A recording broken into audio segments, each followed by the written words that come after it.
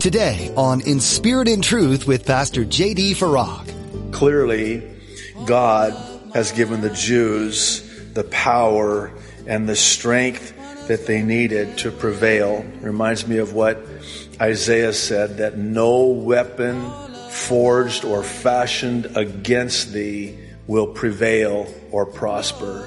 And such is the case here, in that they were not able to prevail over the Jews. You're listening to In Spirit and Truth, the radio ministry of Pastor J.D. Farag of Calvary Chapel, Kaneohe.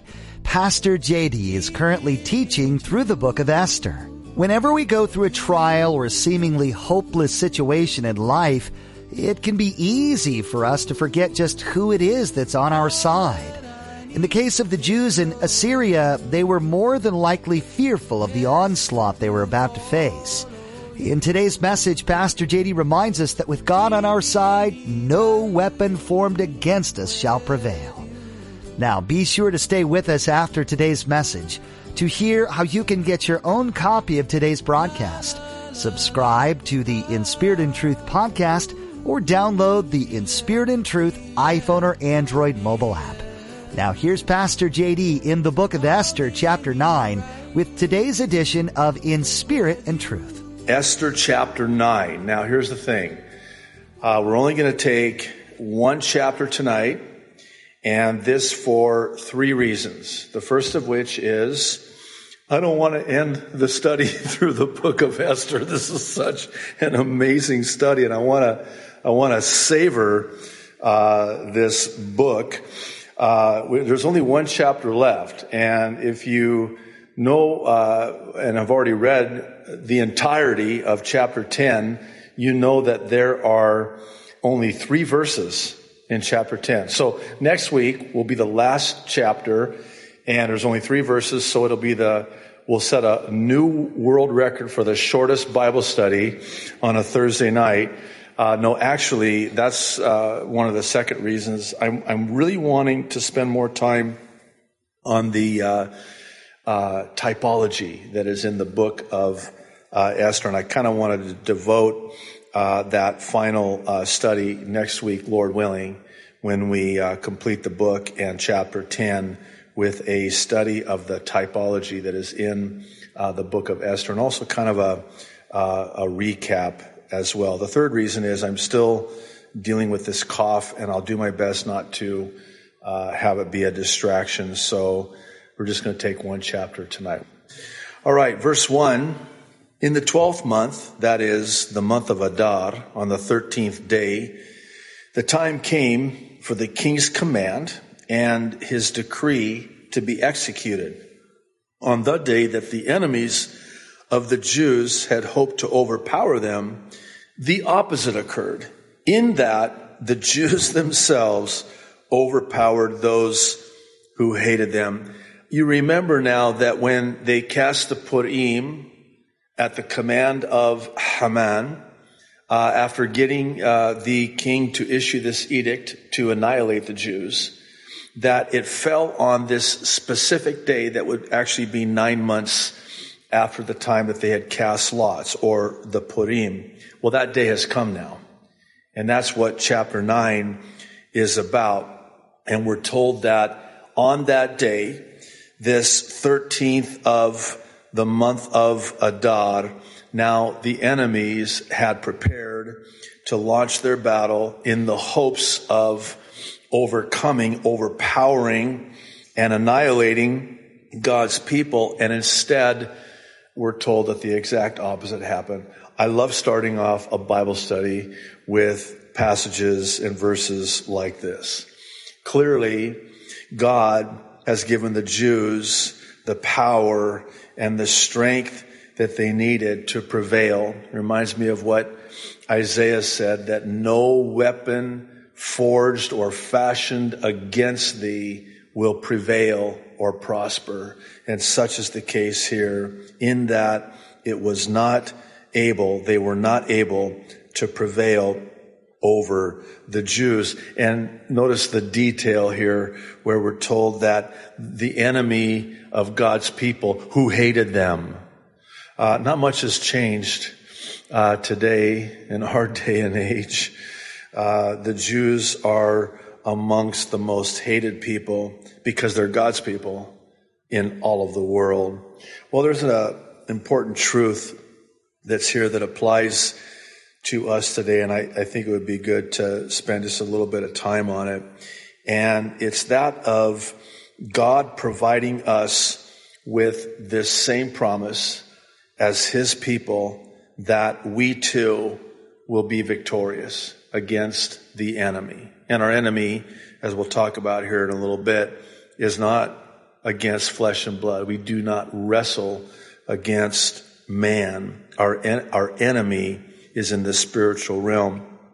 The Apostle John, in his first epistle, chapter 4, verse 4, says, "You, dear children, are from God and have overcome them, because the one who is in you is greater than the one who is in the world." Romans 8, verse 31.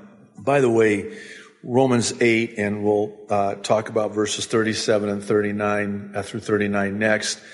But Romans 8 is one of those chapters in God's Word, that I think we would do well to revisit on a regular basis. And the reason I say that is because oftentimes the enemy succeeds in some measure in getting us to doubt the love that God has for us. He succeeds by creating and building this infrastructure of guilt and condemnation. We're going to be talking about this a little bit on Sunday as we start in the book of Ephesians. Can't wait for that. But it's one of those chapters in God's Word where we're told in verse 1 of chapter 8 that there is therefore now no condemnation to those that are in Christ Jesus. No guilt or no condemnation. And here in verse 31, we're told that what then shall we say in response to these things? If God is for us, who can be against us? I was talking with someone today on the phone, and she reminded me of this individual that is against us. And, it's always disheartening. And they're just against the pre-tribulation rapture of the church. They're against anyone who teaches it. And they come out very vitriolic against those of us who believe and teach the truth of the pre-tribulation rapture of the church. And she asked me, said, have you seen some of the more recent ones? I said, no, I've only watched one. And after that, I just said, you know what? The Lord's got this.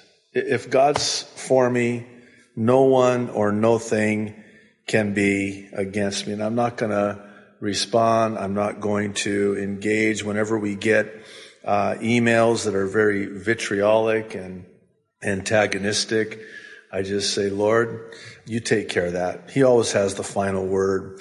Romans 8 verses 37 through 39 says, no, in all these things we are not just conquerors, more than conquerors through Him who loved us. For I am convinced, and this is why this chapter is so important. I am convinced, Paul writes, that neither death nor life, neither angels nor demons, neither the present nor the future, nor any powers, neither height nor depth, nor anything else in all creation. That pretty much covers it. That's quite thorough, quite exhaustive. Will be able to separate us from the love of God that is in Christ Jesus our Lord. We are more than victors. We are more than conquerors, and no weapon fashioned by the hand of the enemy will ever prevail against us. We are victorious in Christ. Verse 2, the Jews gathered together in their cities throughout all the provinces of King Ahasuerus to lay hands on those who sought their harm. And this is not to pray for them, so you understand. Lay hands on them, to attack them, to kill them. And no one could withstand them. And here's why. Interesting. Because fear of them fell upon all people, and all the officials of the provinces, the satraps, the governors, and all those doing the king's work helped the Jews, because the fear of Mordecai fell upon them. For Mordecai was great in the king's palace, and his fame spread throughout all the provinces. For this man Mordecai became increasingly prominent. Now, think about this. These people in all the provinces, some of whom had actually witnessed this, were eyewitnesses of how all of this played out.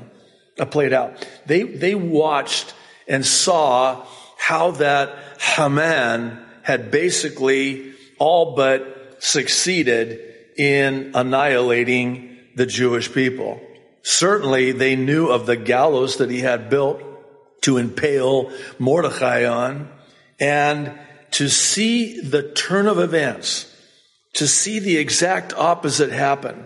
And instead of Mordecai being impaled on those gallows, it's Haman who is instead. They watch that. You don't think for a second that they're not going to fear God? Who is like unto the God of this Mordecai and this Esther? Who knew? She was a Jew. The queen was a Jew. Who knew? And they watch this whole thing play out as they're watching it from the sidelines, so to speak. And what happens as a result is the reverent fear of God comes upon them. Don't mess with this guy's God. Did you see what he did? I wouldn't mess with Mordecai either if I were you. Look how prominent he is now. He has been given all authority. This is like with Joseph. You remember? He was the most powerful man in the world, save Pharaoh. Here now is Mordecai, the most powerful man in the kingdom, save the king. And the fear of all of them fell upon them because of it. Now, this is interesting, and I say that because the same is true for us in the sense that the fear of God can come upon people who, and I mean a healthy fear, a good fear. We're told in the Proverbs that the fear of the Lord is the beginning of wisdom. To fear the Lord is to hate evil. And when people watch the hand of God in our lives, they see what God is doing in our lives, it does create this sense of the fear of God. Look what God did for them. It creates a reverent and even a holy fear that comes as a result. Verse 5, thus the Jews defeated all their enemies, this is interesting, with the stroke of the sword, with slaughter and destruction, and did what they pleased with those, and here we're told about it again, who hated them. You get the impression that they really hated them? Well, that's because they really hated them. Now, interesting detail, and I think it's here for good reason as it relates to the Jews defeating their enemies. How? By way of the sword. Now, why is that interesting, and why is that detail provided for us here? I think it's because it has very practical application to our lives in our spiritual battle. And by the way, let me ask you this question. Why do you think it is that God didn't just somehow, I mean, he could do anything. He's already done everything behind the scenes in his sovereignty and his providence. Why couldn't he just have destroyed the enemies so there was no battle? Why did they have to go into and through the battle? Yes, they'll be victorious, but why didn't God just end it right there so that this battle never had to take place? After all that Haman had deceptively done, and I think the answer is because sometimes God wants us to go through the battle because it's in the battle that we see his mighty hand at work on our behalf in giving us the victory. Now, there are some times in our lives where God just fights the battle for us. There are some battles that God just doesn't have us go through, but there are other battles where God does want us to go through it because of what he has for us in and through the battle. But how does the victory come? The victory comes by way of the sword. What's the sword? It's the Word of God, the sword of the Spirit. And what's really interesting to me, and if you don't mind, I actually want to read Ephesians 6, verses 10 through 17. We're going to start in the book of Ephesians, having just completed the book of Galatians on Sunday. And this is the next book in our trek through the Bible, book by book and chapter by chapter and verse by verse. But very interesting, the only piece of the armor, spiritually, metaphorically, that is not defensive to protect us is the sword of the Spirit. It is the only offensive weapon, and it's the weapon that determines our victory. Think about this. When Jesus was tempted after fasting for 40 days and 40 nights in the wilderness, and Satan came to him and tempted him, how did Jesus come out victorious in that temptation? By the Word of God. What does he do? He pulls out the sword of the Spirit, if you will, and he quotes the Word of God, specifically out of the book of Deuteronomy. Satan comes at him and tempts him, and what does he do? He just quotes, "It is written, it is written, it is written." You know, when we're told to, by the Apostle Peter, to resist the devil and he will flee, that is the deciding factor. It's the Word of God. It's using the Word of God, because Satan's very clever and very cunning. He'll come to you and he'll say, "Hath God said," just like he did in the garden. And he'll quote Scripture, but misquote Scripture. And if you don't know the Word of God, you'll fall prey to it. And you'll fall into it. And you'll be defeated because of it. That's why the sword of the Spirit, the Word of God, is so important. Well, let me read verse 10. Finally, Paul says, "Be strong in the Lord and in his mighty power. Put on the full armor of God so that you can take your stand against the devil's schemes. For our struggle," or I like how another translation renders it, "we wrestle not." Wrestling is a very intense sport. "We wrestle not against flesh and blood." Our battle is not, we wrestle not against people, but against the rulers, against the authorities, against the powers of this dark world, and against the spiritual forces of evil in the heavenly realms. Did you notice there are 4 separate, different ranking entities in the spiritual realm? You have those that are in positions that rule. You have another that are the authorities. You have the third that are the powers of this dark world. And the fourth, which are the spiritual forces of evil. One has suggested that in the spiritual realm, there are different rankings, just like we would have different rankings in the military.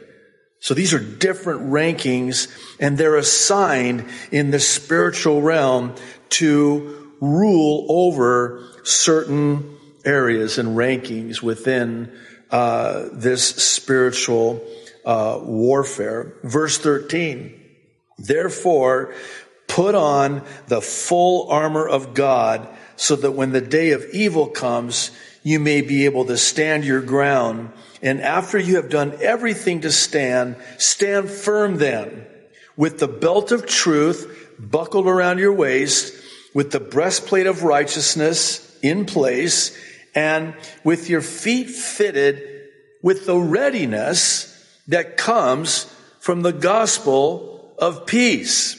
And verse 16, "In addition to all this," or as another translation renders it, "above all, take up the shield of faith with which you can extinguish all the flaming arrows of the evil one. And then verse 17, take the helmet of salvation, and here it is, lastly, the sword of the Spirit, which is the word of God. Now, if you'll indulge me just for a brief moment here, I want to kind of give you a better visual of how this armor actually worked. Let's start with the belt of truth. Very significant that it's the first one that's mentioned for good reason. This is not, random. The belt of truth held everything in place. And isn't that fitting? Truth holds everything in place. The breastplate connected to the belt of truth.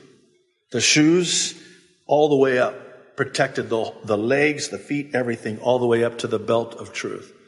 The shield of faith, when not taken up, I want to talk about that in a moment, would connect to the belt of truth. The helmet, when not worn on the head, would connect to the belt of truth. And certainly the sword of the Spirit would also, when not drawn and used, connect to the belt of truth. What's my point? My point is that the truth holds everything together. If you don't have the truth, then everything falls apart.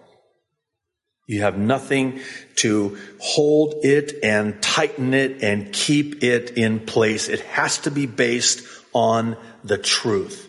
What does the breastplate do? The breastplate of righteousness? Interesting. It protects the heart. Protects the heart. It's not our own righteousness, which Isaiah says is as filthy rags. It is Christ's imputed righteousness. And so that protects these vital internal organs. My hand is not a vital organ. If I, God forbid, lost my hand, I would still be alive. I can't lose the internal organs. Those are vital organs. And that's what the breastplate of righteousness protects, those vital organs, and chief of which is one's heart. How about the helmet of salvation? This is an interesting one. It protects the mind. Because here's Satan. He comes in and he starts planting doubts about one's salvation. You know that on a weekly basis, I'll get comments and emails that are sent in to the office, people that are questioning their salvation. They have doubts about whether or not, these are people that are born again. They love the Lord. They are saved. And somehow Satan has succeeded in planting this seed of doubt in their mind to start getting them to question their salvation. Isn't it appropriate then that the helmet of salvation would protect the mind? The bravery and trust displayed by Esther throughout her life is encouraging to us, especially as we face trials in our modern world. She clung to her faith in God despite worldly influences, and when she needed Him most, God showed up in incredible ways. There's much more to learn from Esther's story, but sadly that's where we need to end for today, here on In Spirit and Truth. We're so glad you tuned in to Pastor J.D. Farag's message. We'd like to let you know how you can hear more of his messages. Simply visit inspiritandtruthradio.com and click on Listen to search through our archive of teachings. You'll find a link on our website to our mobile app too. That way you'll be able to take God's Word with you wherever you go, filling the gaps in your day with truth and blessings. This app is free and provides you with hours of insight into the Bible, helpful links, and updated editions of Pastor JD's Mid-East Prophecy Update. In these updates, Pastor JD takes a look at current events around the globe and compares them to the prophecies of the Bible, sharing God's views on what's taking place. These messages are new every weekend and will help you put world events into perspective. The Mideast Prophecy Updates are also available to watch on our YouTube channel, which you can access through inspiritandtruthradio.com. Come find us on Facebook as well and keep up to date on everything that's happening at In Spirit and Truth.